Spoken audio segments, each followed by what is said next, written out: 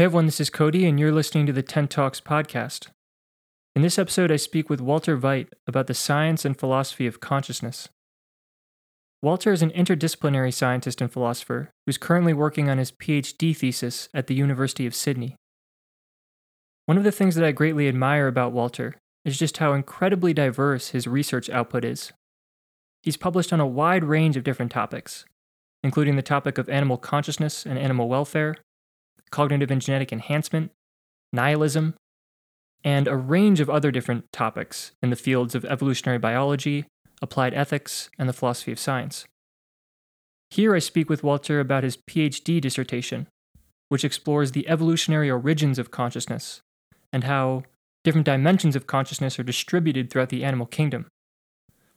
Some of the things that come up in the conversation include the hard problem of consciousness, different metaphysical approaches to consciousness, the question of whether consciousness has an adaptive function or whether it's just an evolutionary byproduct. And then we also discuss different aspects of consciousness, like self-awareness, sensory experience, evaluative experience, and the unity and temporality of experience. If you want to learn more about Walter's work, I'm going to embed a link to his website in the show notes. And I want to thank Walter for coming onto the podcast to talk with me. Personally, I got a lot out of this discussion. So buckle your seatbelts. Here we go. Welcome to Tent Talks on the Shelter from the Storm podcast network, a place to talk the rain away with your host, Cody Turner. There's a storm coming, Mr. Wayne. I thought we could start by talking about the hard problem of consciousness. I'm really interested to get your perspective on that. So maybe I'll just lay out what the hard problem is, and then you can offer your reaction. So when I'm talking about consciousness here, I'm talking about phenomenal consciousness, where an entity is phenomenally conscious. If there's something it's like to be the entity from the inside, the entity has some sort of subjective perspective or point of view on the world. That's what I mean by consciousness. Obviously, this is an ambiguous term that's used in a multitude of different ways by different scholars. And this hard problem of consciousness, I believe, derives from David Chalmers, and he distinguishes it from the so-called easy problems of consciousness, right? Where easy problems of consciousness are all those problems that denote different kinds of behavior and functioning in the brain, right? So explaining how we're able to discriminate sensory stimuli in the environment, explaining how we can verbally express the contents of our internal states, how we're able to integrate information from different inputs. All of these are easy problems because solving them ultimately is just a matter of identifying objective processes that occur in the brain. The hard problem of consciousness is different, according to Chalmers, because it's not a matter of just identifying different neural mechanisms in the brain. And it can be posed as the following question, I think, right? Why is there something it's like from the inside to be a brain? Why is the brain associated with subjective experience? And Chalmers says that the hard problem is hard because it doesn't seem like the standard procedures and tools of a neuroscience could make any headway on the hard problem, right? Even with a completed neuroscience, even if we isolated the neural correlates of consciousness, it would still seem utterly miraculous as to why all of these neural processes don't just take place in the dark in the absence of any subjective experience, right? So, I mean, thus far, we've established different correlations between conscious states and brain processes, but nothing that has the character of an explanation, right? Explaining how brain processes give rise to consciousness. So this hard problem has obviously, dominated many different discussions in the philosophy of mind over the past couple of decades. There are some philosophers who are willing to reject physicalism about consciousness in light of this hard problem. Other philosophers will deny that there's a hard problem at all. Maybe there's just a multitude of easy problems. So in your chapter that I read, I thought you had an extremely interesting take on the hard problem. You were saying that maybe the idea that there's a hard problem is just the result of mistakenly thinking that consciousness is some binary thing, whereas it's not actually a binary thing. Could you just expand upon that? That's right. My point in my thesis at large is that I want to do what the behaviorists did for behavior, that is to remove man from the center of reference. And in a lot of what goes on in philosophy of mind and consciousness study, humans have for a long time been the center of reference. When the behaviorists in the 1920s started sort of to revolutionize psychology and get rid of consciousness, they argued that consciousness science back then, which kind of was psychology, was a bit hopeless because whenever they did experiments on animal behavior, they always had to justify their work by referring to human consciousness. And they didn't see how they could study animal consciousness, hence they rejected it based on Darwinian continuity. And I think we have a similar problem now, that we look at human consciousness, which is incredibly complex, enriched, perhaps transformed in various ways. And we think that consciousness is all of this at once, and it has to come into nature almost like this magical fairy dust added to the brain, to the cognitive processes. And I think that's a bit of a mistake. So I'm taking a much more Darwinian perspective on consciousness. That is, I want to think about it in terms of a gradualist, from a gradualist point of view. And if you do that, then that stands in contrast with the heart problem in various ways, because in a way it asserts that there must be something that's neither conscious nor non-conscious. There must be states in between that are better characterized as something like Dennett might call it semi-consciousness, some sort of quasi-experiencing going on that's neither something we want to characterize as real experience, but neither is it non-experience. And that's hard to get your head around. If we look at our own consciousness, states seem to either be experienced or not experienced. Now, some states are perhaps suggestive that something else might be going on. If you think of just waking up, your consciousness not being at like 100%, this might be something like this quasi-experience that I speak of. But I think of it as much more ancient in an evolutionary sense. And I want to warn people in the field that perhaps we're too committed to a sort of transformation, to a latecomer view where consciousness must come really late when there's a lot of cognitive complexity already in place. And I think this kind of gives rise to Chalmers' heart problem. If you think you can have organisms with an incredibly high degree of cognitive complexity, and then suddenly at some point here, consciousness comes in addition, then yes, this seems to be suggestive of something like a heart problem, a big explanatory gap. So that's my reasoning here. Yeah, so when I think about, I kind of have trouble wrapping my head around this conception of quasi-consciousness. So I definitely agree that there are levels to consciousness. There are different degrees of consciousness. There are different kinds of consciousness, which we'll talk about, I think. Visual consciousness, evaluative consciousness, self-consciousness, emotional consciousness, right? So it certainly doesn't seem to be a binary phenomenon in that sense, but it does seem to be, at least to me, a binary phenomenon in another sense. Like to go back to the light switch metaphor, to me it seems as if consciousness might be a light switch in the sense that either you have a subjective point of view or you don't. And then once the light is on, so the question of whether the light is on or not is a binary question. And then once the light is on, the light can become dimmer or it can become brighter. And from there, you get the different degrees of consciousness. So I guess it seems to me that all these different kinds of conscious experiences, they share the feature of subjectivity. And that feature of subjectivity, that kind of point of viewness, strikes me as a binary phenomenon. I don't see how you could have different degrees of subjectivity, if that makes sense.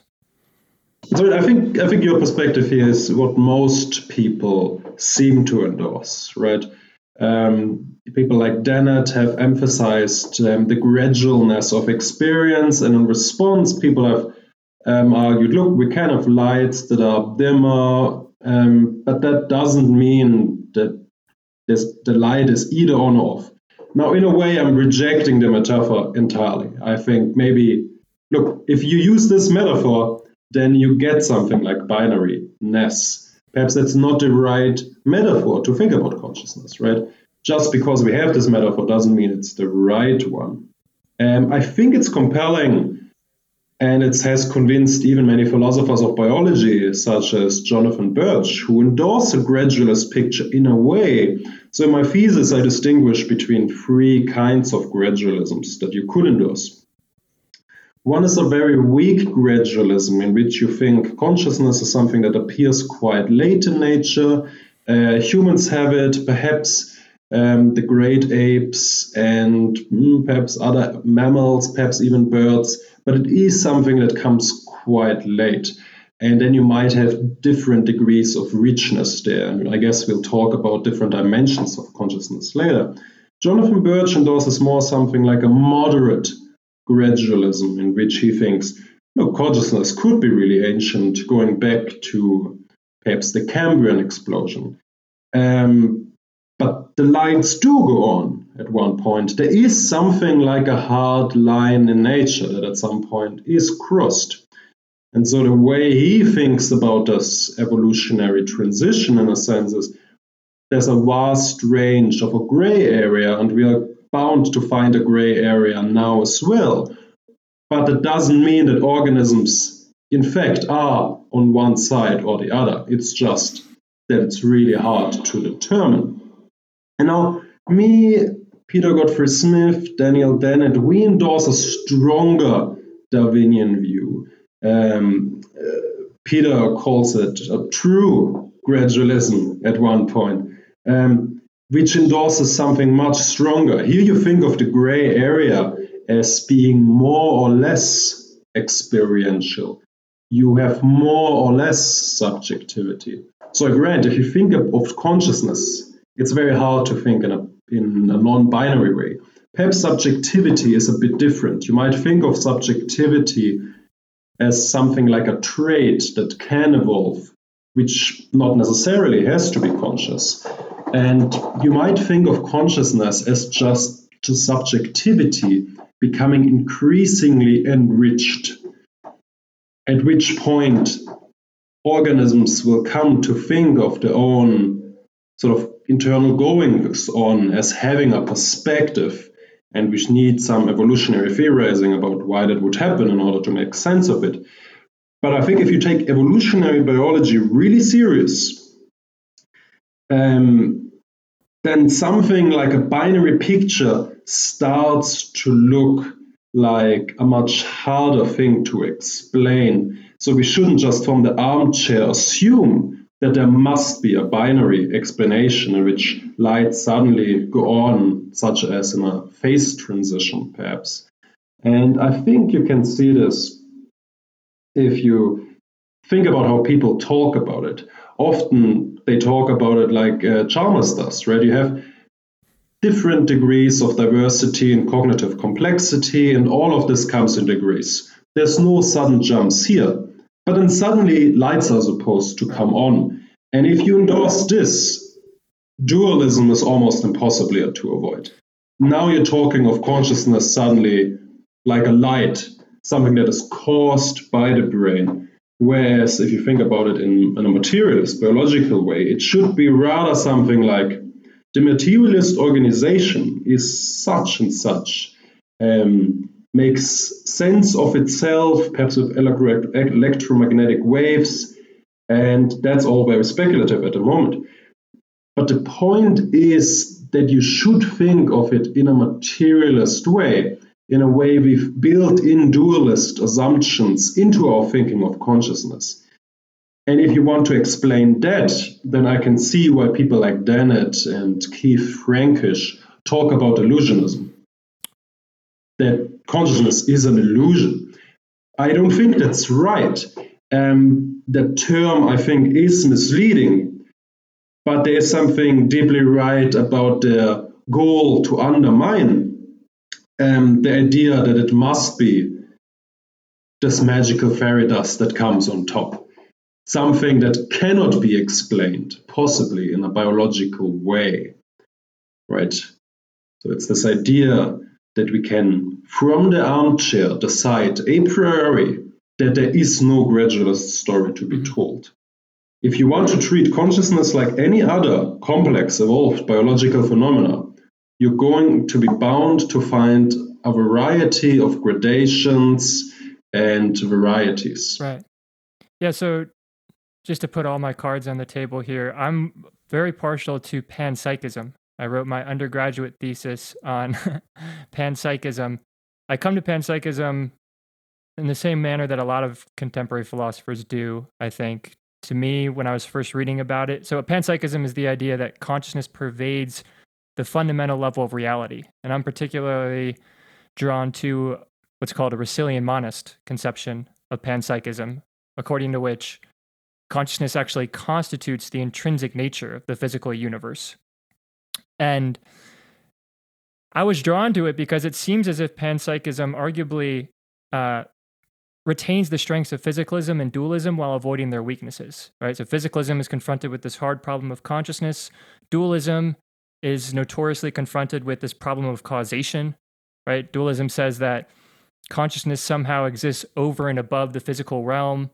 Truths about consciousness can't be grounded in fundamental truths of a completed physics, right? That's dualism. And there's a problem of causation there because it seems like the mental has the ability to impugn causal effects on the world, but the universe is causally closed. So in order to make sense of causation on a dualist framework, it seems like you're going to have to either endorse some kind of overdetermination or endorse some kind of epiphenomenalism or reject the causal closure of the physical universe.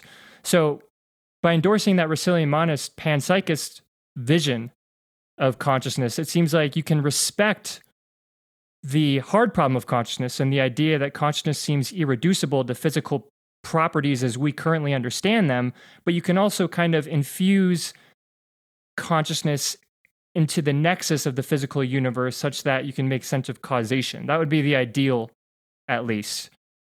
So I'm wondering, so I guess my question there is dualism the only alternative, or would a panpsychist route make sense? I personally have never truly understood the illusionism idea of physicalism, the idea that consciousness is an illusion. That's probably just because I haven't read enough Keith Frankish, but it seems to me that consciousness is the one thing in the universe that can't be an illusion because it's the one thing that's immune to philosophical skepticism, right? I could be in the Matrix right now. The external world could not really exist. I can think I'm doing a podcast with you and not be doing a podcast with you, but I can't think I'm thinking and not be thinking, right? It seems like that's the one thing that you can't doubt, the reality of consciousness. So, no, I think you're right there. There's certainly something it feels like to be thinking, and to deny that seems to be a bit sketchy. I think Peter Godfrey Smith is right here that people like Dennett and Keith Frankish have perhaps given too little credit to the notion of qualia, which now has a really bad reputation perhaps in the philosophy of mind. But there is something here that we ought to naturalize, and it can't just be dismissed. I think what goes on in much of Dennett's work is actually something that you have to think about a bit more in a historical context, where the philosophy of mind used to distinguish between consciousness and qualia.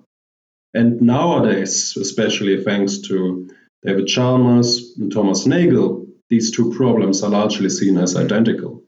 But Dennett is often very much motivated by human consciousness, which he thinks of perhaps a very rich way of thinking about the world. And when you read his writing, this is really what he is engaged in, where he really sees a bit of a division in nature between us and other animals, because we do think in a much more richer way about the world. I'm not sure this should be called consciousness. Perhaps it's just a way of symbolizing the world that animals are not engaged in.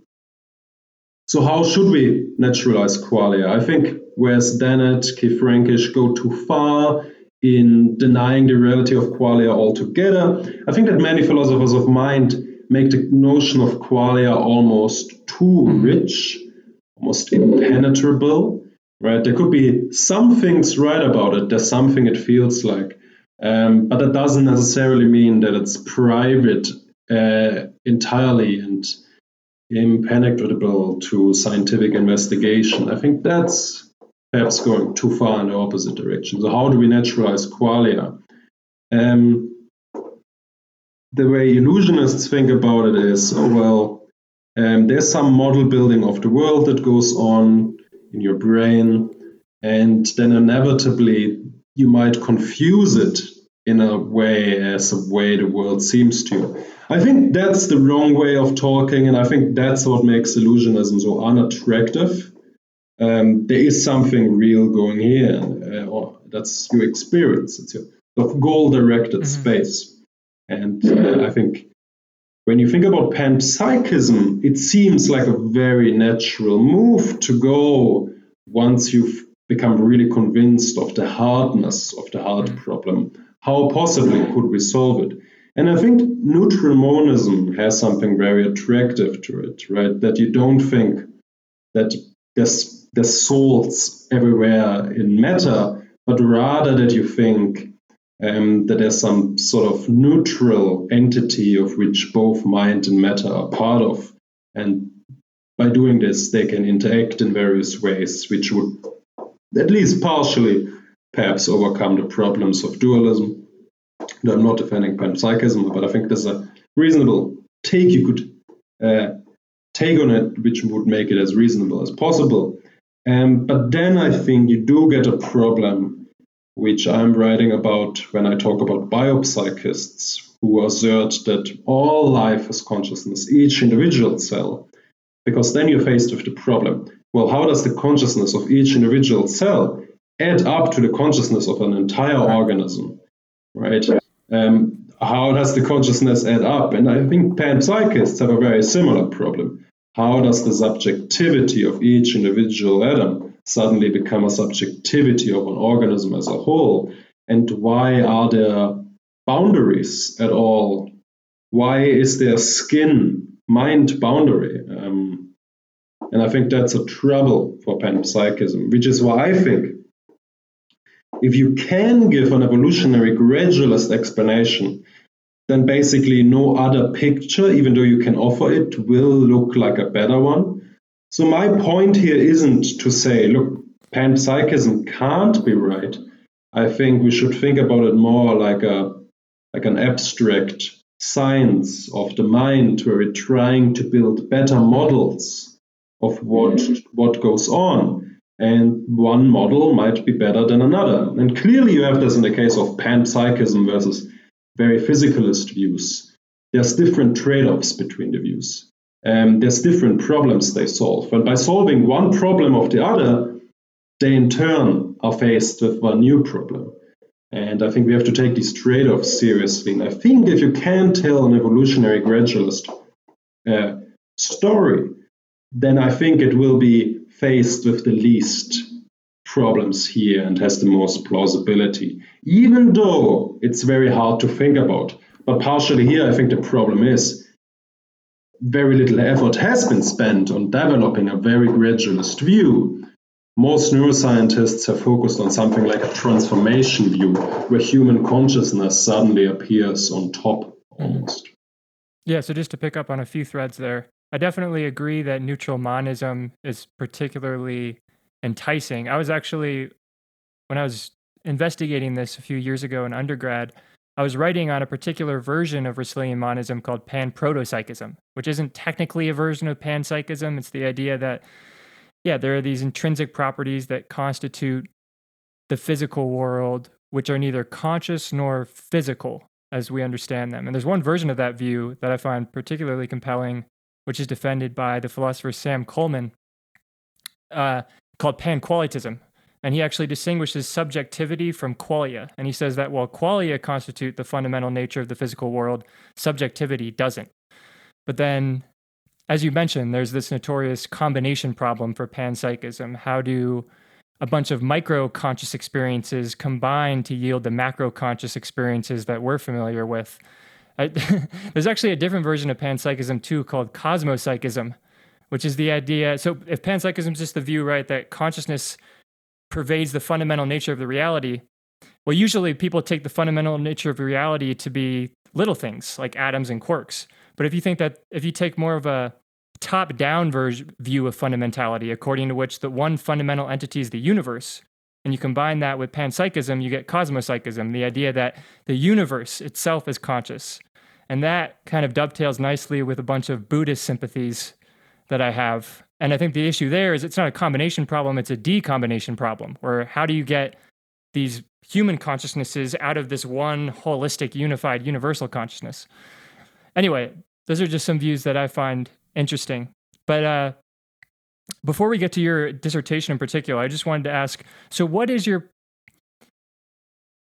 Chalmers makes a distinction between type A and type B physicalists who respond in terms of their response to the hard problem, where type A physicalists like Dennett, I believe, will claim that there's not even an epistemic gap between physical properties and conscious phenomenal properties. Whereas type B physicalists will acknowledge that there is an epistemic gap. There is a hard problem of consciousness, but there is no corresponding ontological gap in nature. Which of those camps do you fall into? Yeah, I'm pretty much in the B camp. I think there's an explanatory gap here, and I think the explanatory gap is a more useful term than the hard problem, because you make it an epistemic problem, something that's hard to explain, but perhaps not impossible. And that's what I'm trying to do in my thesis, to narrow the explanatory gap. The goal isn't to give you a full-blown solution. That's not how a scientific approach to consciousness could work. We are instead developing theories that are more or less making progress on the gap and making more sense of subjectivity as a natural phenomenon. Part of that is to revise how we think about matter. If you think about matter in this almost Newtonian sense of billiard balls clashing into each other, it's very hard to imagine how consciousness could exist. That's what Leibniz talked about with his mill thought experiment. So he said, look, if we could enlarge the brain like a mill and walk into it, you wouldn't see consciousness, which isn't the best thought experiment. But the point was, he thought about it in terms of, you're going to have levers in different ways, and these are going to interact. But the way we think now about the brain is much more complex. There's much more dynamic activity going on, almost like chemical storms, electricity, and that's a bit of a different view on matter. So I think part of resolving the problem is to think in a more modern way about the living organization of matter, which is quite complex, and precisely why vitalists thought that there would be a hard problem, an explanatory gap for life, and it couldn't be explained in purely chemistry or physicalist sense. And the other way, of course, is to make the mind revise it in a more naturalist way, make it more amenable to scientific investigation. And here you shouldn't go completely like Dennett and deny that there's a problem here. I think there's real work to be done, but it can be done. Yeah. So you mentioned how our understanding of the brain has grown increasingly complex. We no longer understand it in that kind of simplified Newtonian way. It reminds me of Galen Strawson's argument for panpsychism, where he argues that physicalism might actually entail panpsychism, right? As we learn more and more about the nature of physical properties and how weird they are, maybe eventually we'll just discover via science that physical properties are conscious properties, right? So physicalism will at some point, with the completed science, collapse into panpsychism. I think that's just an interesting idea. But yeah, let's turn to your dissertation. So in the chapter that I read, it was centered around this notion of phenomenological complexity. So maybe we can start with that. What is this notion of phenomenological complexity that you're playing with?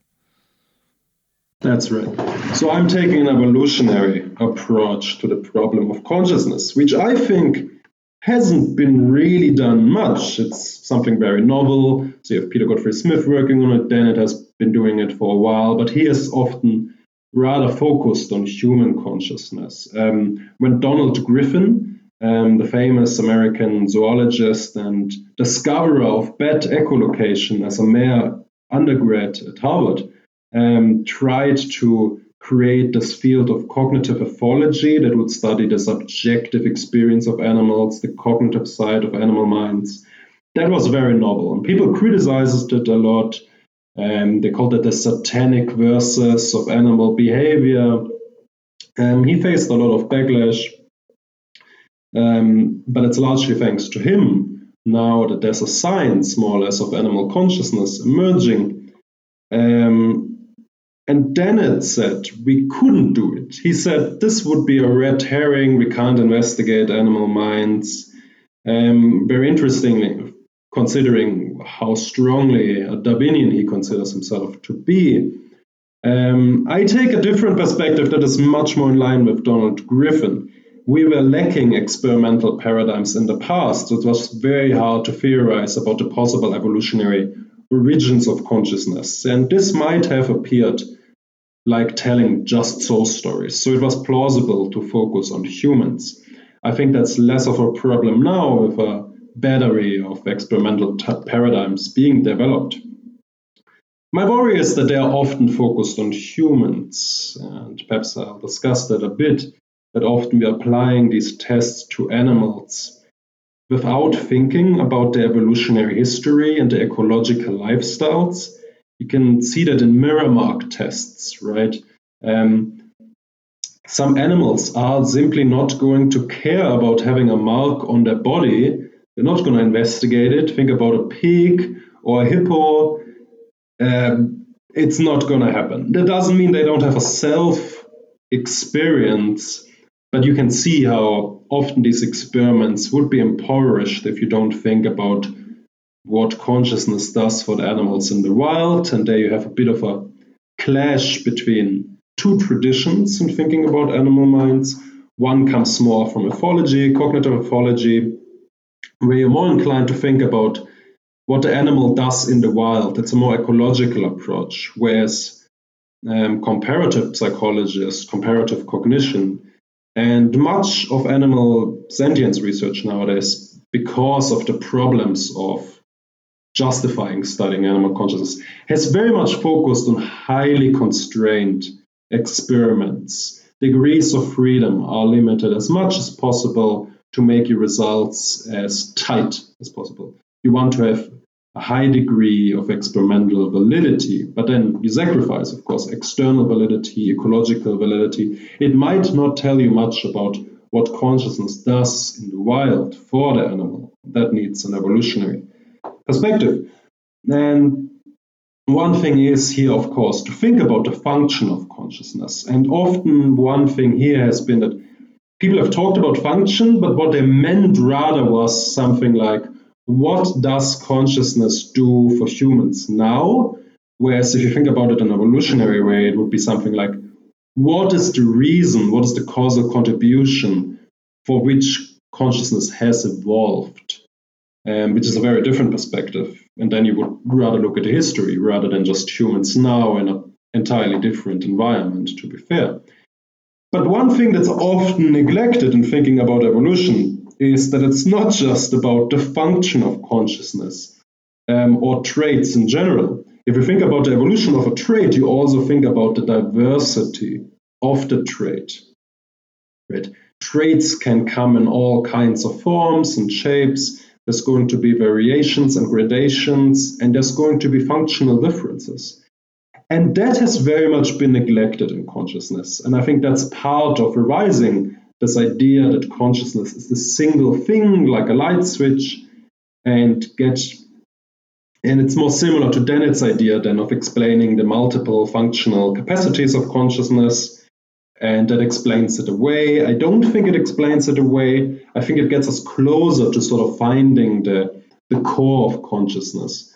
I treat my thesis more like an like an onion. I'm trying to find the different dimensions of consciousness and then split them apart, peel them away one after another to find the sort of true evolutionary core. That's what I'm doing. And I call it phenomenological complexity as a sort of alternative term for consciousness, in the sense of, look, we should think of this as a phenomenon that is just very varied. And we should think about the different dimensions and gradations and variety. That has to be at the heart of it.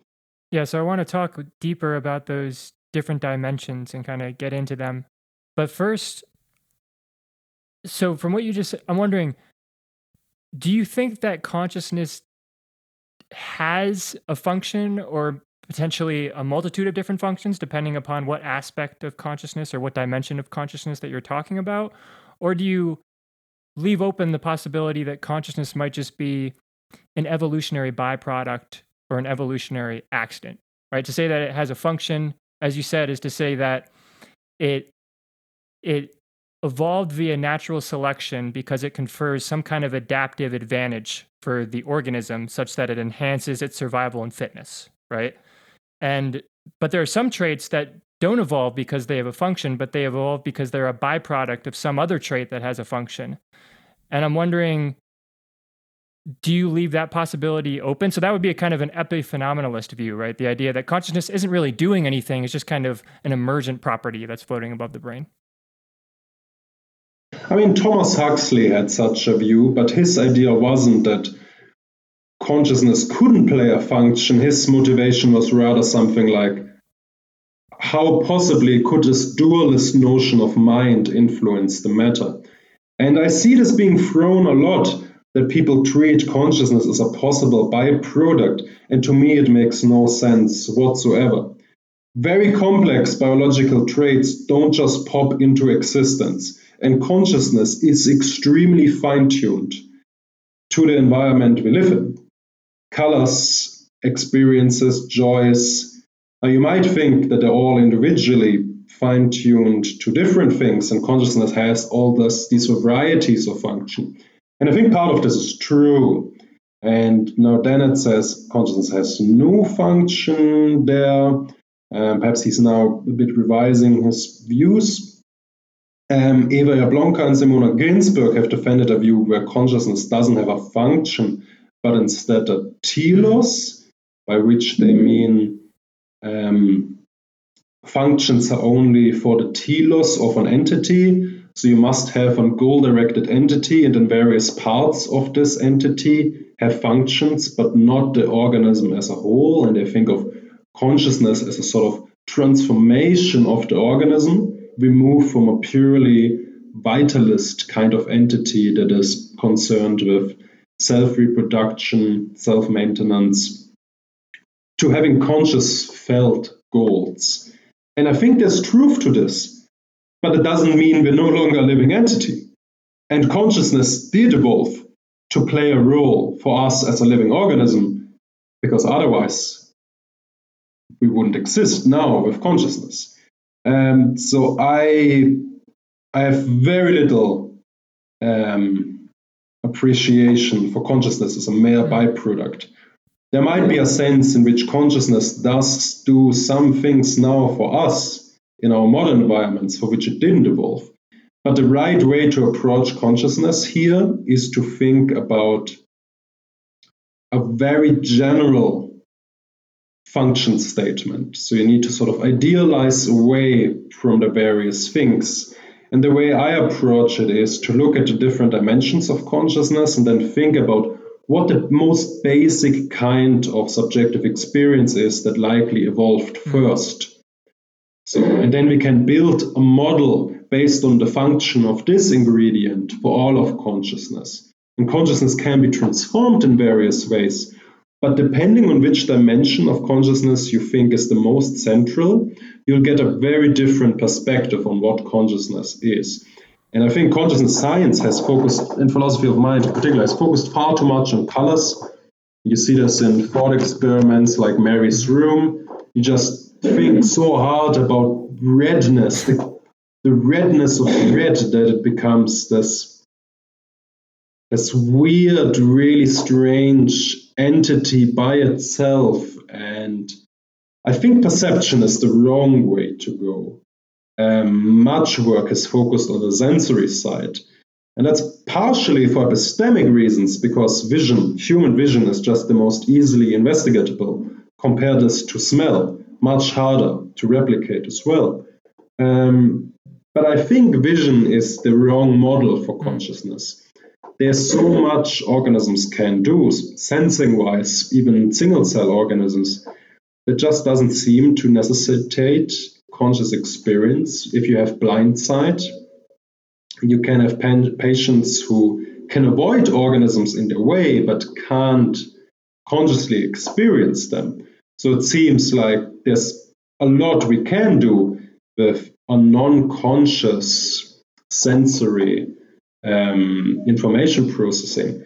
And I think basically the hard problem might be a bit of an artifact from that, because how do you explain it then? If the brain can do so much information processing without necessitating consciousness, why do we suddenly need it? And that's, I think, where part of the problem comes from.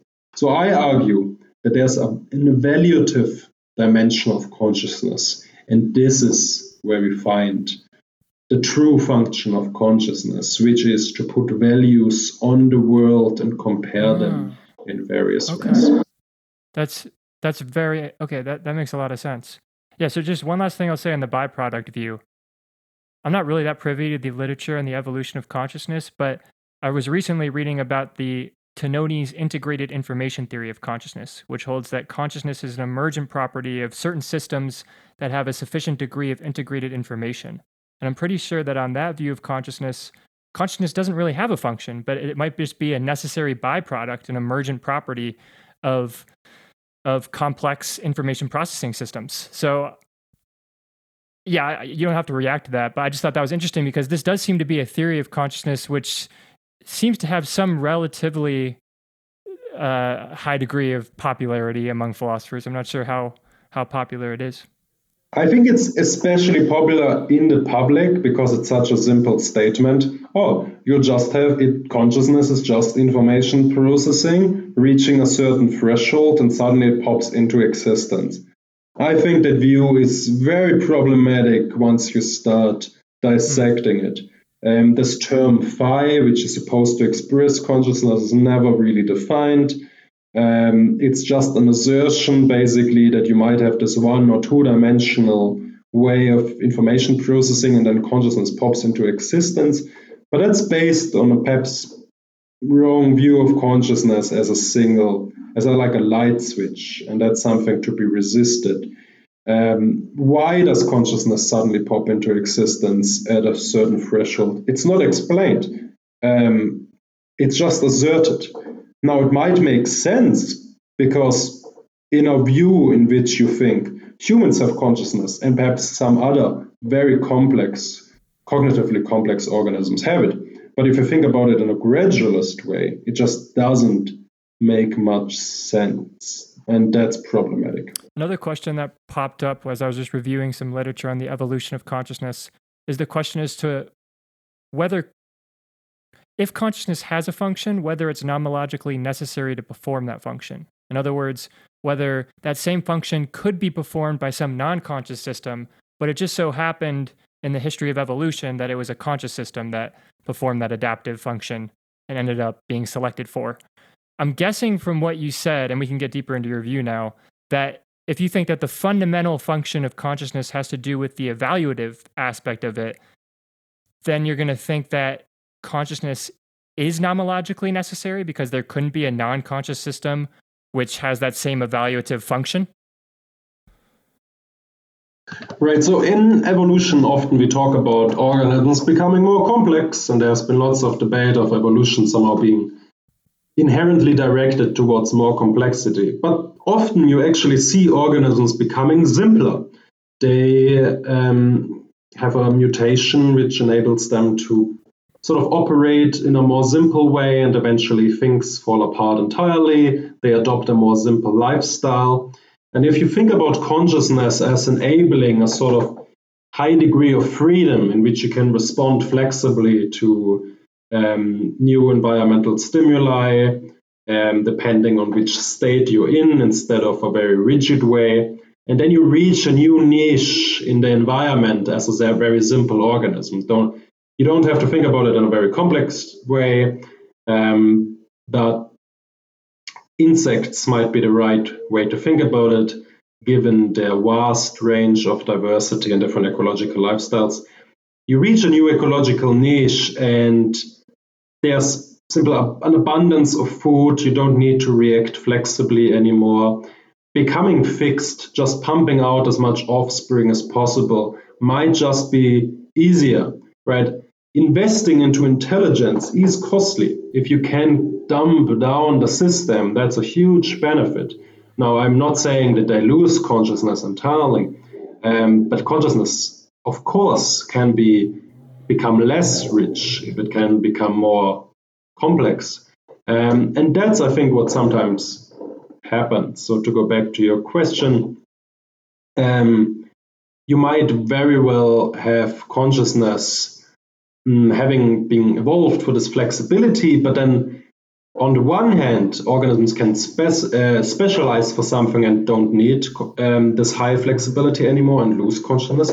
On the other hand, if consciousness has multiple functions and does multiple things, you might think that one of these functions eventually becomes specialized for something like a module that does this function more efficiently, like a company where different people specialize in a different task. So you just do this for efficiency's sake.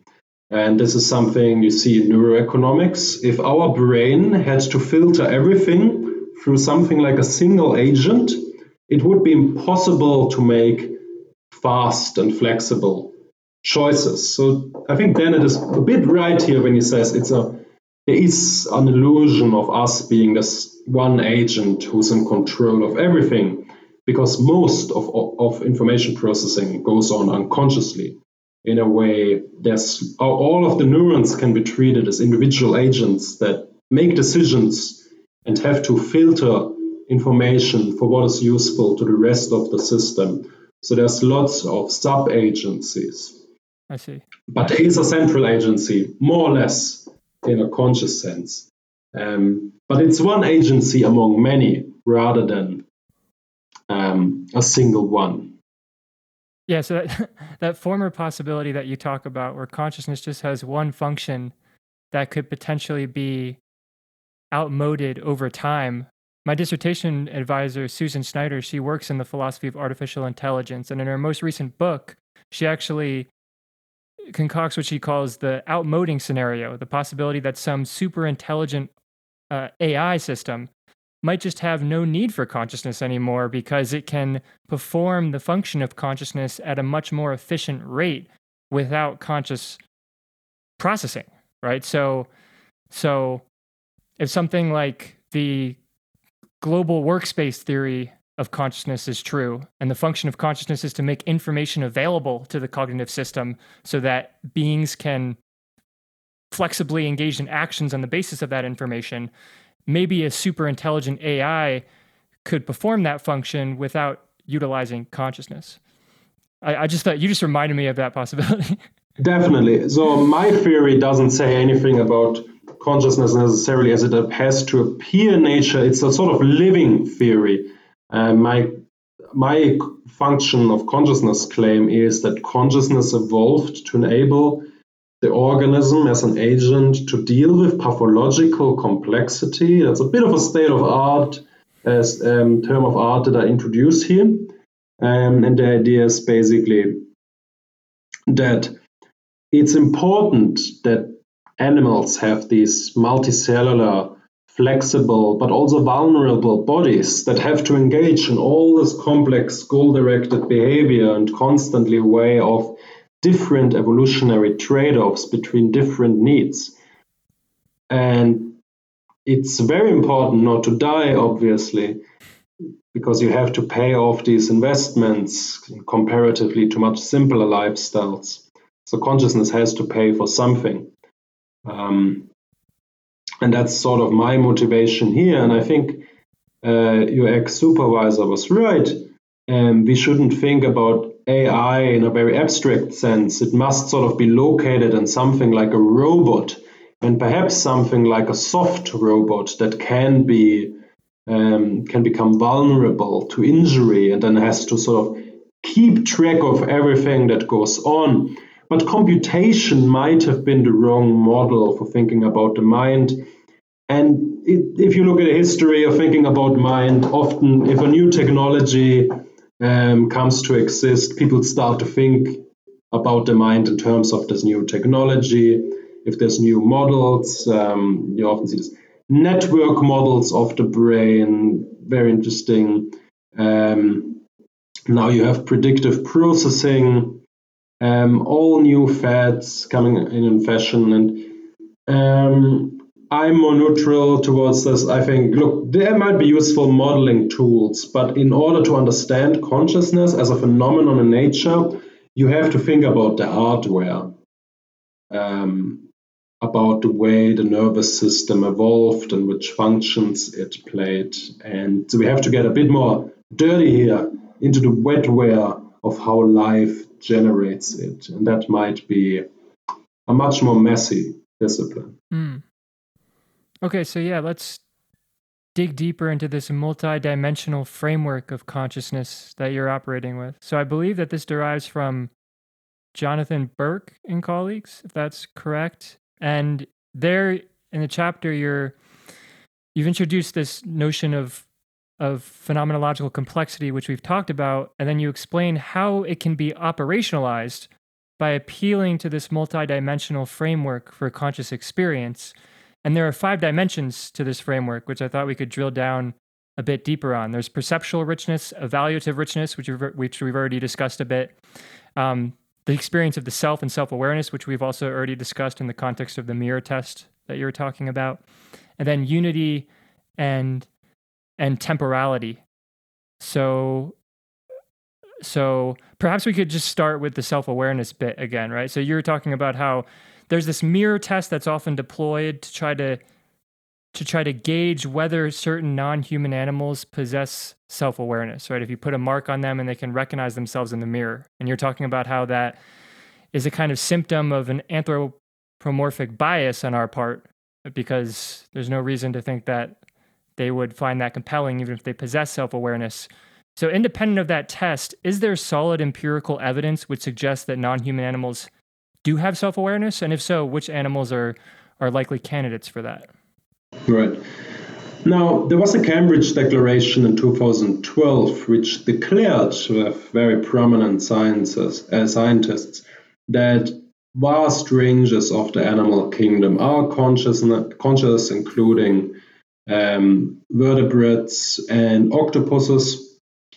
And I think the problem has largely been to think that there must be something like a proof of consciousness, right? You look at these neural correlates of consciousness in humans, and then you look for them in animals.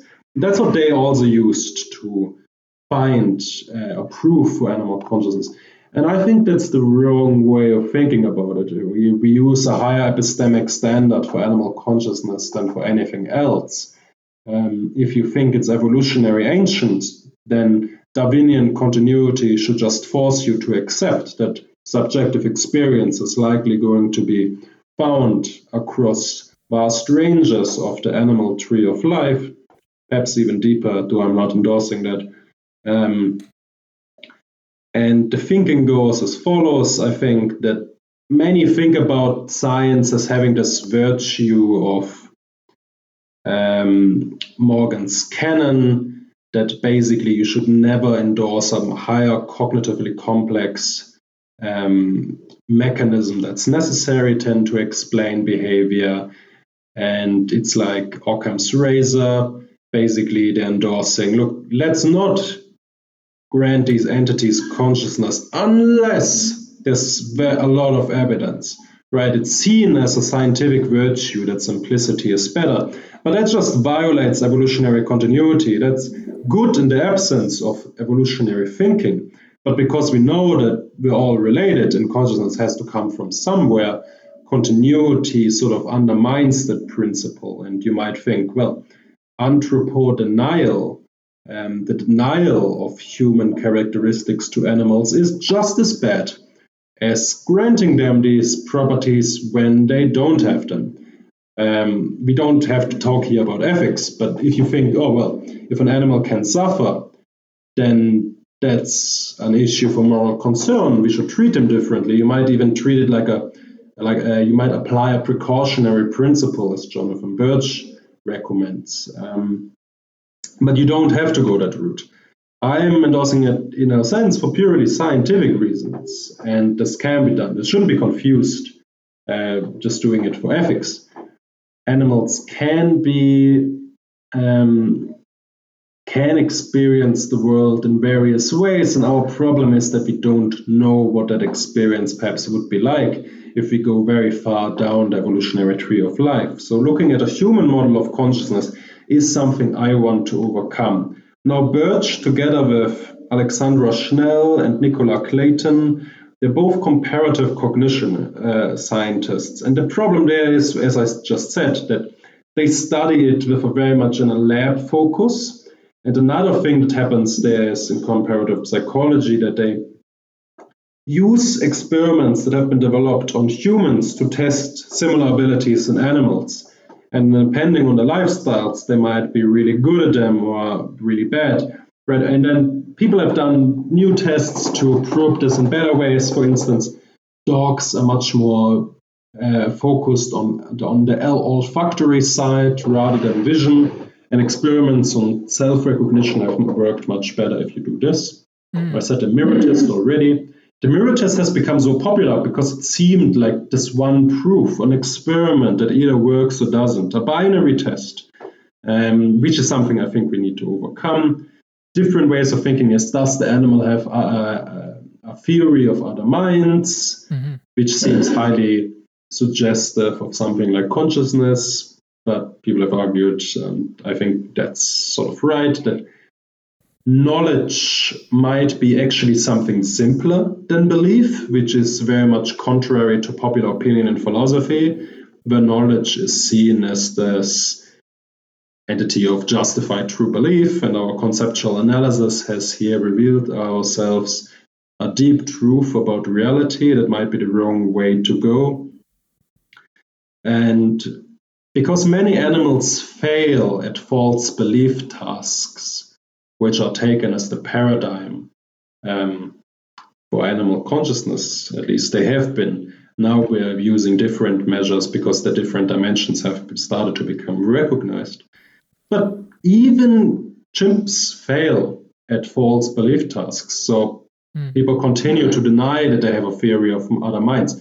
But if you use knowledge tasks, that is, can they accurately sort of model other agents in the environment based on what they think their knowledge state is? Do they know it or do they not know it? Then that works pretty well. And that goes quite deep in the evolutionary tree. A more minimal self-concept, which is just a bodily self-awareness, I think even that is something that is perhaps a bit rich if you think of evolution, of the evolution of consciousness as being something really ancient. You might have something like pains, hungers without a sense of self, just as a sort of intrusive feeling into the goings on of the organism. But that's one popular dimension. 4 others are, one is unity, which can be split into 2 more. Jonathan Birch discusses this as unity and temporality.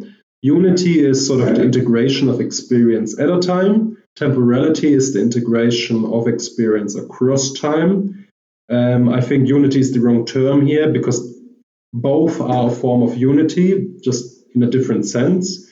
So I call one synchronic unity and the other diachronic unity. Diachronic is across time, synchronic is at a time.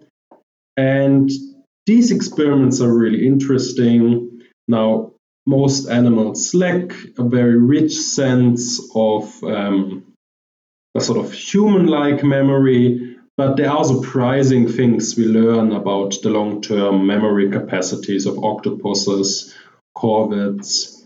Short-term memory is also very interesting. How do animals perceive their world? Though the problem here is rather how integrated are the experiences of animals. If we look at human consciousness, we often think about what William James said as this stream of experience, like a flowing river, right? And this might not be the right picture. We're confusing perhaps human experience as a model for how all experience must be.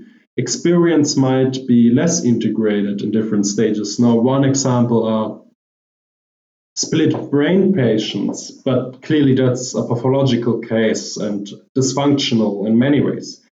But if you think about it in a less scala natura way, that human consciousness must be the most complex and best consciousness in nature, and you think consciousness is adapted to the particular lifestyles of animals, you might think a less integrated consciousness might actually be better for different purposes, play a different functions there. Good examples are birds, because in birds they lack a very centralized connective tissue that would link both brain hemispheres, so they're more disassociated. So perhaps birds, they're just advantaged by that, and two brains, it's division of labor, they're focusing on different tasks. So, one thing to test this are sort of visual preference tests. You can see when an animal, for instance, prefers to use one side of their vision to do a task rather than another, or body half. These are quite interesting and suggestive in humans as well, of one half of the brain being more engaged in a particular task. Though we, of course, do engage in cross-modal integration a lot. An octopus is a much more interesting example where you might ask, oh, well, does an octopus have 9 different selves, perhaps 10? Perhaps each arm has the individual consciousness. If you think consciousness is in the service of degrees of freedom, and all these arms have to sort of engage with the world in multiple ways, it might be too complex for a centralized agent to handle all this. And each of these individual arms have so many neurons, it's not implausible to think that something like a subjective experience could go on there. And I think that's a plausible scenario, especially because insects have fewer neurons, but we still think that likely there is something like a subjective experience going on there. Yeah. When your discussion of octopuses, I found especially compelling, because octopi consciousness just really seems to be this weird alien form of consciousness that puts pressure on all of our standard intuitions about the phenomenon. This issue of the unity of consciousness seems in some ways similar to the hard problem of consciousness, because it is hard for me, conceptually speaking, to imagine what it would be like for consciousness to be disunified. Right? It seems like in terms of diachronic unity, yeah, there's something it's like to have auditory experience, a visual experience, et cetera, but there's also something it's like to have all of the experiences at the same time, right? And trying to imagine what it would be like for these experiences to be disjointed in some sense, I have trouble doing. But yeah, as you say, there's this phenomenon of split brain patients, and then there's all of this work that you were alluding to in the animal consciousness literature on birds, as you were saying, and on octopuses, that really puts pressure on that notion. One question that I had when it comes to diachronic, synchron, I'm confusing the unities now. When it comes to unity throughout time, is there any, and maybe you said this in the chapter, I'm just forgetting, is there any empirical evidence for the idea that certain non-human animals can engage in mental time travel? That they can have thoughts about the future, that they can ruminate about their past? I think the literature and the evidence we've accumulated is very compelling, but it is still very controversial. I think we've inherited a bit of a behaviorist bias there. It needs to be proven. beyond any doubt. Why do I think that? Well, on the one hand, I have aphantasia. So I have trouble imagining things. If I close my eyes, my dreams are impoverished.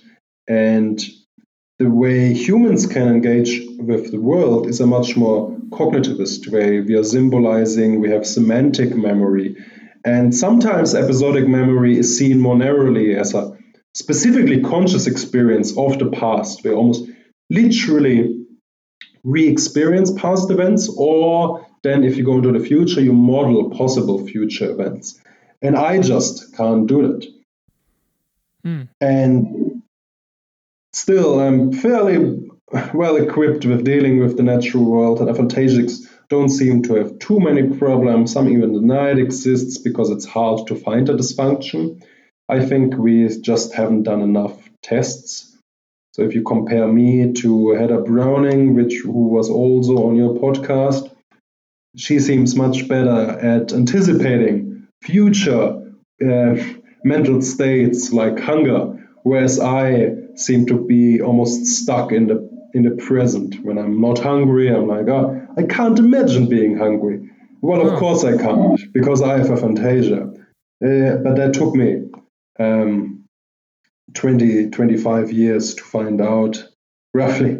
Did you always know that there was something going on that was not normal compared to other experiences? Or what?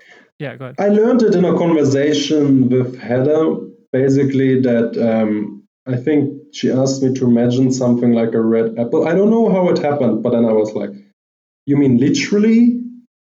In my mind's eye?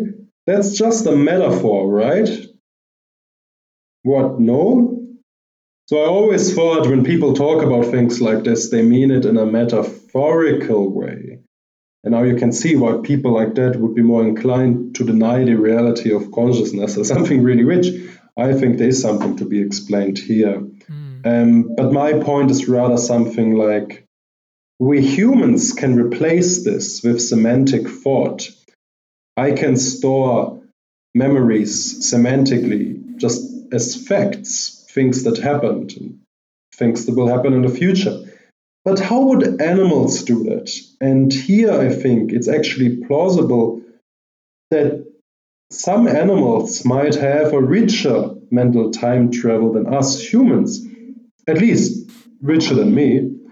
And I think that's not something we should just reject because we think human consciousness is the most rich thing there would be.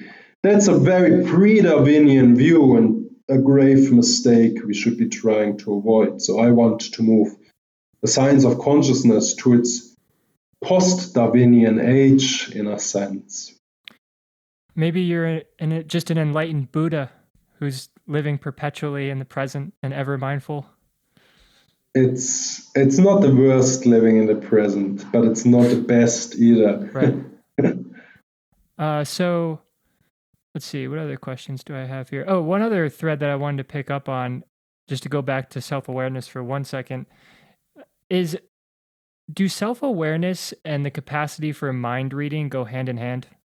In other words, because it seems like they could come apart. It seems like an animal could have the capacity to attribute mental states to others without necessarily being aware that it itself has mental states. Or maybe not, I don't know. I was just curious. Yeah, I think the research suggests that what animals do, in fact, is a sort of experiential modeling. After they have experienced certain things, they model other animals as also possibly having had these experiences. They learn from their own experience and transfer this to others. So that's highly suggestive of a sort of, you take your perspective first, then you transfer it to others. And now you might think, well, that's not inherently different from looking at the experience of another animal and then transferring it to yourself. And I think it's plausible for many animals that are engaged in complex learning behavior from their conspecifics. Monkeys, dolphins, many animals are engaged in complex learning activities. Much of their behavior is simply inherited by learning from their parents. I think it's plausible that there's something like this going on. They closely watch what's happening. And when you think about skills you learned, I don't know what you can do, perhaps juggling, I can't do it. Perhaps that's because of aphantasia. I'm a good whistler. I suspect it is. It's perhaps much harder to learn a skill by just memorizing a list of facts. Clearly, that doesn't really work well. And people who try, the advice often is stop thinking, just experience the thing you're doing and listen to your body. So I think animals, it might be going in both directions here. Okay, so we've talked about self-awareness, we've talked about unity, temporality, talked a little bit about perceptual richness. When it comes to the evaluative aspect of experience, this dimension, the multidimensional framework. So you mentioned that you think that this dimension is particularly pertinent when you're talking about the function of consciousness. Also in the paper, you talk about how empirical evidence would suggest that non-human animals might possess certain evaluative experiences. You mentioned different cognitive bias experiments that have taken place for non-human animals. Could you just say a little bit more about that? Sure. I mean, if you think about animal life, what behavioral ecologists do is to model the trade-offs they're constantly engaged in. So it's called foraging theory often, where basically you model the different fitness property of different kinds of nutrients, the potential risks of being faced by a predator, and that is a highly evaluative kind of engagement with the world. You have to calculate these trade-offs somehow, otherwise you're not gonna maximize your fitness. And how do animals do that? The thinking goes that there's some kind of effective decision making, and this can be tested with cognitive biases. So if an animal had a bad experience recently, then often what you get is that the animal acts in a way that suggests it's thinking the world is less favorable to itself. Right? It might not even go for some food item because it might think it gets punished again. And animals that have good experience are much more optimistic. And I think we see this in humans as well. Humans that had some good experiences treat the world like it belongs to them and act in a way as if everything is going to work. And often it does. It's almost self-reinforcing. But if things go wrong, you expect everything to go wrong. You approach the world in a more pessimistic way. Now, in a human environment, this often goes wrong. In an animal environment, however, where these capacities likely evolved, they seem very reasonable. Right? If things go wrong, you should be more careful. Imagine getting injured by a predator, barely escaping with your life. You should be more careful, probably. It's a learning experiment. But if your environment contains very few predators, then it would be rational to become more optimistic, to go for more food, try to mate more often, have more offspring. This is adaptive behavior. And to think that animals would be better off by just having a fixed response to everything is very likely to be exploitable. So effective decision-making has this dual role of evaluating trade-offs, but at the same time learning about new changes in the environment. Much of this research actually didn't happen in animal consciousness or consciousness science because this is often focused on the visual side. And it has much more focus on sort of the organism representing external objects or internal phenomena. But if you think about it in terms of evaluation, it becomes much more reasonable to think that there are some sensings that are accompanied by an evaluative feel and others aren't, where it's not necessary. And animal welfare scientists have often engaged in this much more because they've treated animals as conscious in order to find out about what would increase their well-being or lower it. Some researchers like Marian Dawkins, who initially argued we should naturalize animal consciousness, now defends a more conservative view, more like economists did when they replaced hedonistic well-being maximization with just preference satisfaction as something that can be more readily measured. It's not necessarily involving solving the problem of consciousness. So you can do preference tests on animals as well. And those are very suggestive that some evaluation is going on. Now, preference behavior, just a preference of one item over another, doesn't necessarily entail consciousness, but it entails that some evaluation has to go on.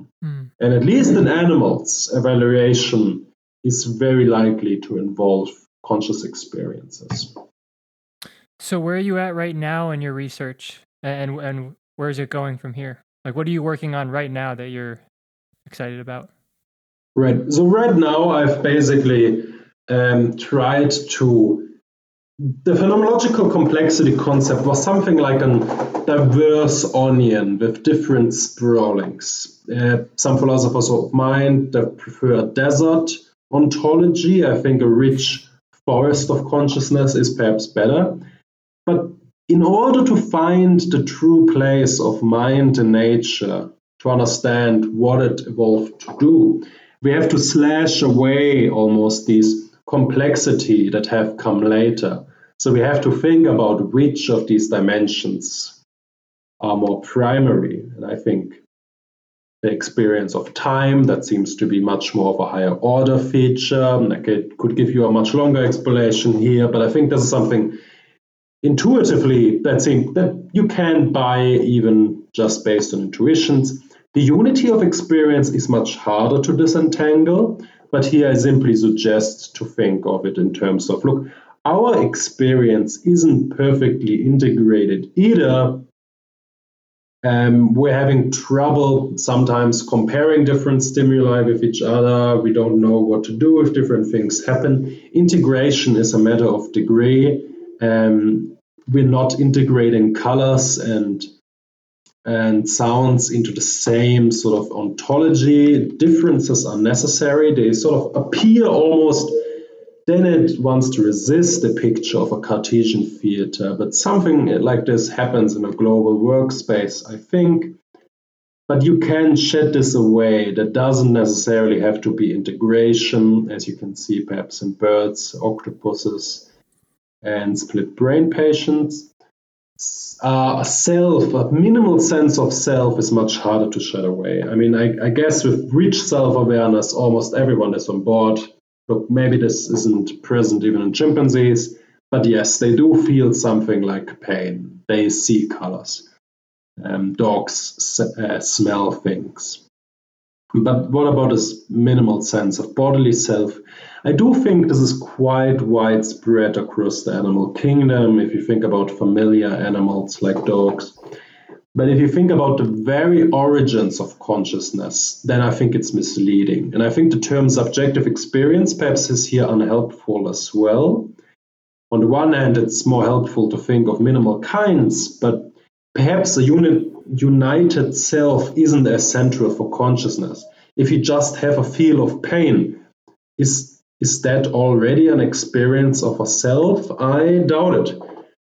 You could have color flashes without necessarily integrating that into some sort of higher order self. So I think you can shed this away. And basically then two dimensions are left, the sensory side and the evaluative side. And I'm here not giving you an argument that we can just shed the sensory side away. That's too simplistic. They, in some sense, are always present. In goal-directed behavior, there's always almost sensing and evaluation involved. And that's, as Peter Godfrey Smith nicely puts it, that's sort of very nice captured in expected utility models of behavior. there's always something like this going on, and then there's an open question of what are subjective experiences involved.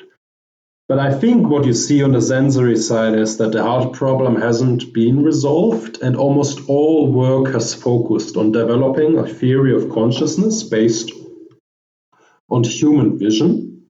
But if this is the wrong underlying model, then perhaps this isn't how we should model everything else, a sort of sensory representation. Perhaps that's not what's going on with a felt feeling of being an agent in the world, or having a time integration, dreaming. These things are very hard to capture in human vision. So just because it's our most primary experience, perhaps that's not the way we should model the world. Now, there's very interesting work in experimental philosophy which supports my view that valence, an affect, a positive or negative experience, emotions, that those states, moods, are the most basic ingredients of consciousness. So people have been put into these psychological experiments and asked whether they think a human or a robot has a conscious experience.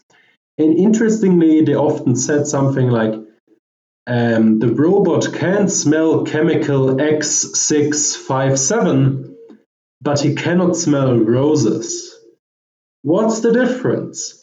I think it's because when humans think about the smell of roses, there is an evaluation imbued in that. That would explain the difference. Pure sensory explanation wouldn't explain it. Now, David Chalmers has said these experiments can be perfectly explained by my theory. They just haven't thought hard enough about qualia and the heart problem.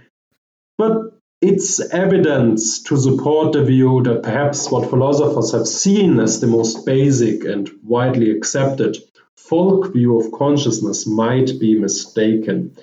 Tastes, smells, pains, pleasures, these seem primarily to be much more of an evaluative kind. It's a feeling of how something is going for you rather than representing something in the world. That doesn't mean they're not representing something, but that's a layer that came perhaps later, right? When organisms became more enriched in the ability to discriminate different stimuli and make these distinctions in the world. Now, in our experience, these things are often tied very closely together. But I think that we'll basically find the origins of consciousness on the evaluative side. Wow. Yeah, I haven't heard that view before. I think this question as to which of these dimensions is the most fundamental or the most primary is definitely a really important question. And I have to say, the idea that sensory consciousness isn't the most primary and that it could potentially be stripped away, I actually am sympathetic to that based upon recent literature that I've been reading, which is called cognitive phenomenology by philosophers of mind. The idea that there's a distinctive consciousness of thought, which may even be irreducible to sensory phenomenology, right? So obviously there's thinking that involves inner speech and so verbal imagery and visual imagery in your head, but that's still a kind of sensory phenomenology. These philosophers that are talking about cognitive phenomenology are often talking about what its likeness of thought, which doesn't involve any of that sensory processing whatsoever, or sensory phenomenology. It doesn't involve inner speech, doesn't involve visual imagery. And if that's true, if that does exist, that would potentially seem to suggest that sensory processing isn't necessary for consciousness. Buddhists will also talk about the possibility of pure consciousness, which is supposed to be a consciousness that's completely devoid of any sensory experience as well. So I find that view compelling. Another thought that I had while you were talking was the relationship between the experience of self and the experience of unity. It seems to me that these two experiences are interrelated, that selfhood may in some sense be bootstrapped onto unity, or the fact that consciousness feels unified might in some ways give rise to our feeling of a self or something like that. And I was also thinking about the global workspace theory of consciousness and wondering what the primary dimension of consciousness would be according to that theory. And it seems to me, based on my understanding of it, is that it would be something like unity, right? Because if the function of consciousness is to make information globally available, then it seems like that unity would constitute the core of the phenomenon. But maybe I'm misreading the theory. Anyways, no, I agree. I think the global workspace takes unity very seriously, but that's partially because it takes human conscious experience as a model in which all of the 5 dimensions come in a very rich way already. But if you think about the evolution of a global workspace, I think they would be happy to admit that something like a global workspace gradually emerges and experience becomes more and more integrated. But then you still get something like these sensory states, which are in some sense primary and are then more or less integrated. So I could imagine something like this to be the core, but of course that doesn't have to be the case, and you could just accept that it's based on 2 dimensions. There's no need to limit us. And what I say in my chapter is that I take this call for the 5 dimensions in a purely heuristic way. Thinking about consciousness has often been limited to 1 or 2 dimensions, perhaps some levels. And my support for Jonathan Birch's dimensions of consciousness view is in a sense purely pragmatic, in the sense that I want to overcome the old view. There's no sense in now discussing what the right dimensions are and infighting about it. This is something future empirical research has to determine. And I discuss lots of the experimental paradigms as actually testing often multiple dimensions at the same time, which of course makes sense if the animals we test already have all 5 dimensions present. So just because we can draw a conceptual distinction, I think it's very important not to confuse that with a very important distinction in nature. It could just be the case that these all come together and can be divided. And I used to think that the sensory side and the evaluative side couldn't possibly be divided. It must be evaluative. And part of me still thinks that, but I now think you could have a pure evaluation as a more primary kind that doesn't necessarily involve a representation. Now, if you go very deflationary about the representations, they're cheap to get. Then things are going to be represented. But how usefully are they going to be represented to the organism? How good is the fit? This is then all something that's going to be fine-tuned over evolutionary time. So I think across the tree of life, it would be very hard to draw comparisons between animals and how conscious they are, even if we fine-grain it into 5 different dimensions. I would expect different capacities to evolve alongside each other in different nesting relationships, almost like a banyan tree, very complex, and then there's no one true way in which it emerged. I think valence, affective states, evaluation is different, because I think consciousness basically appeared as something like one origin, like the origin of life. I don't think there were multiple origins. I think there were some losses of consciousness. So we have different lineages in different levels of richness, with complex in different ways. Probably it's multiply realizable, for instance, to realize a sense of self. And I think the important part is there to basically think about it in terms of a very useful tool to think about the diversity of mind. And that's why I talk about phenomenological complexity. We see that even in our own species, there's a vast range of diversity. And I suspect that quite a lot of debates in philosophy of mind and even in other philosophy areas is just due to people with a sort of different brain architecture. utilitarians like me seem to be wired differently from more deontologically inclined people. And well, that's just it, perhaps. Right? No arguments are going to convince you of something that's more fitting to your brain. I don't think it's necessarily that way. People clearly can become convinced of one view or another. But they are striking intuition pulls, and it would be a mistake to think that philosophers aren't influenced by the strength of their own intuitions. Mm-hmm. But if this is something that can be influenced by the way your mind is, and minds are very diverse, it would make a lot of sense that we have this diversity in a lot of philosophical questions that is not going to be reduced by argument. Mm-hmm. And I think it's a nice call to have more diversity in philosophy. You might have more neurodivergent people, people with autism, people with ADHD, perhaps more blind people, people with disabilities who have a different experience of the world, more women, more people of color. I think this is really important to expand the diversity of mind as much as the diversity of people itself. Because clearly the way our minds are shaped isn't just from birth, but also from the experiences we have in the world, and then they change how we experience the world depending on what happens.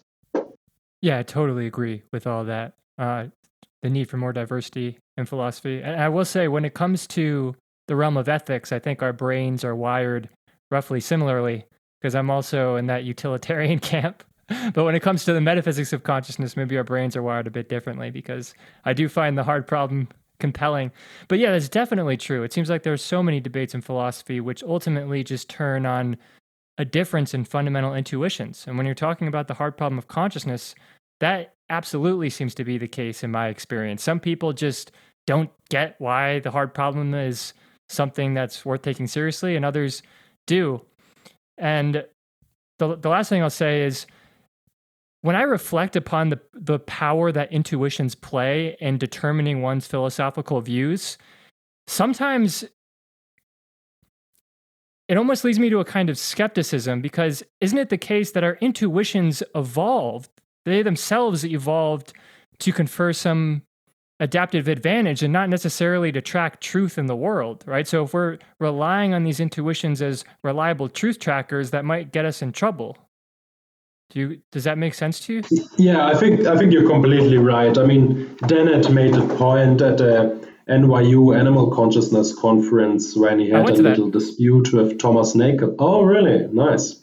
So you probably saw the exchange between Dennett and Nagel, where Dennett said, look, philosophy is the only area where we're trying to understand the world and where intuitions are the non plus ultra. In the sciences, you look for theories that clash with our intuitions, because once we confirm them, that's just going to be a huge scientific breakthrough. Part of the problem, I think, is that in philosophy, we don't exactly have the same kind of way of confirming theories, which I think is a mistake. We should get more empirical data into philosophy. This old view that philosophy should be immune from the sciences, discontinuous, I think has held philosophy quite back. I guess we have refined our conceptual toolkit. There was a bit of a trade-off going on here. Yes. Yeah. Well, I love the work that you're doing. The idea that evaluative consciousness might be the most kind of primary form of consciousness, I think, is really interesting, and I'm excited to learn more as you progress. So I want to thank you for coming on the podcast and having this conversation with me. I appreciate it. Yeah, thanks so much for inviting me. It was a pleasure.